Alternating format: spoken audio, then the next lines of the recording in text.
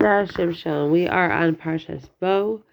The next piece that the Zera Shimson is looking at is the piece where Hashem is now coming to the Jewish people and telling them, this is your time to be redeemed. What I want you to do is take a sheep, and I want you to shecht it, and I want you to take the blood and put it on the doorposts of your home. Now, the reason that the Zera Shimson is bringing this pasuk down is because Hashem is now taking the Jewish people out of Egypt, and he's giving them two mitzvos. And the two mitzvos that he's giving them are, one, to shech the sheep and to put the blood on the doorposts. And the second mitzvah is bris milah. He's telling them all the men, all the boys have to be circumcised.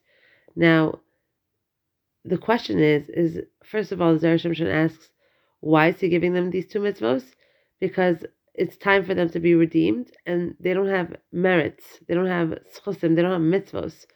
So he gives them these two mitzvos. And the second question that Zera Shimson asks is, how are they getting? How it says, what does it say? It says balaylahu.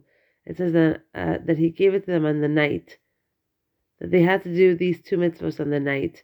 So the question is okay, you could do that. You could kill a sheep at night and you could put the blood on the doorpost. But how can you do bris milah at night? How can you circumcise a baby at night? We know that bris milah is only allowed to be done in the morning, in the afternoon, during the daytime.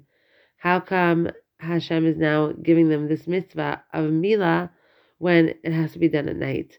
So the answer that the Zera Shimson brings, he brings in a Zohar, and the Zohar says that during the night of redemption, the Zohar brings in that the entire night, it felt as if it was the middle of the day in the middle of the summer. It felt like it was in the middle of a summer's day, in the middle of the night.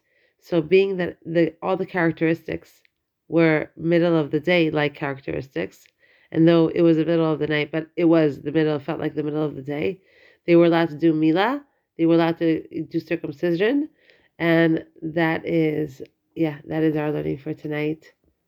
So again, the reason that the Zera Shimson brings down this pasuk, and he says that the pasuk says, "Ve'yelechem lemishmeret ad 14 hayom lechodesh."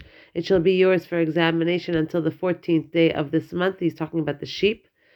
V'shachtu oto kol kahal adat Yisrael ben arbaim, and the entire congregation of the assembly of Israel shall slaughter it in the afternoon.